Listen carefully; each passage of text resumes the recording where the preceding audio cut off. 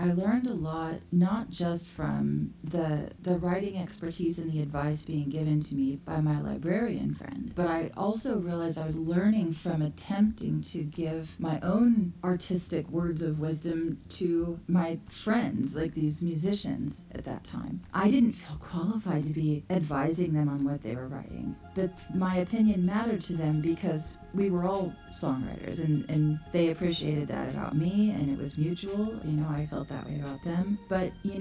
that's kind of why I think it's so cool these days that people can speak publicly about what they're doing artistically, about their art, about their process, because it's kind of this circle, it's kind of a circle. I think you learn not only from people advising you, but when you attempt to advise someone else,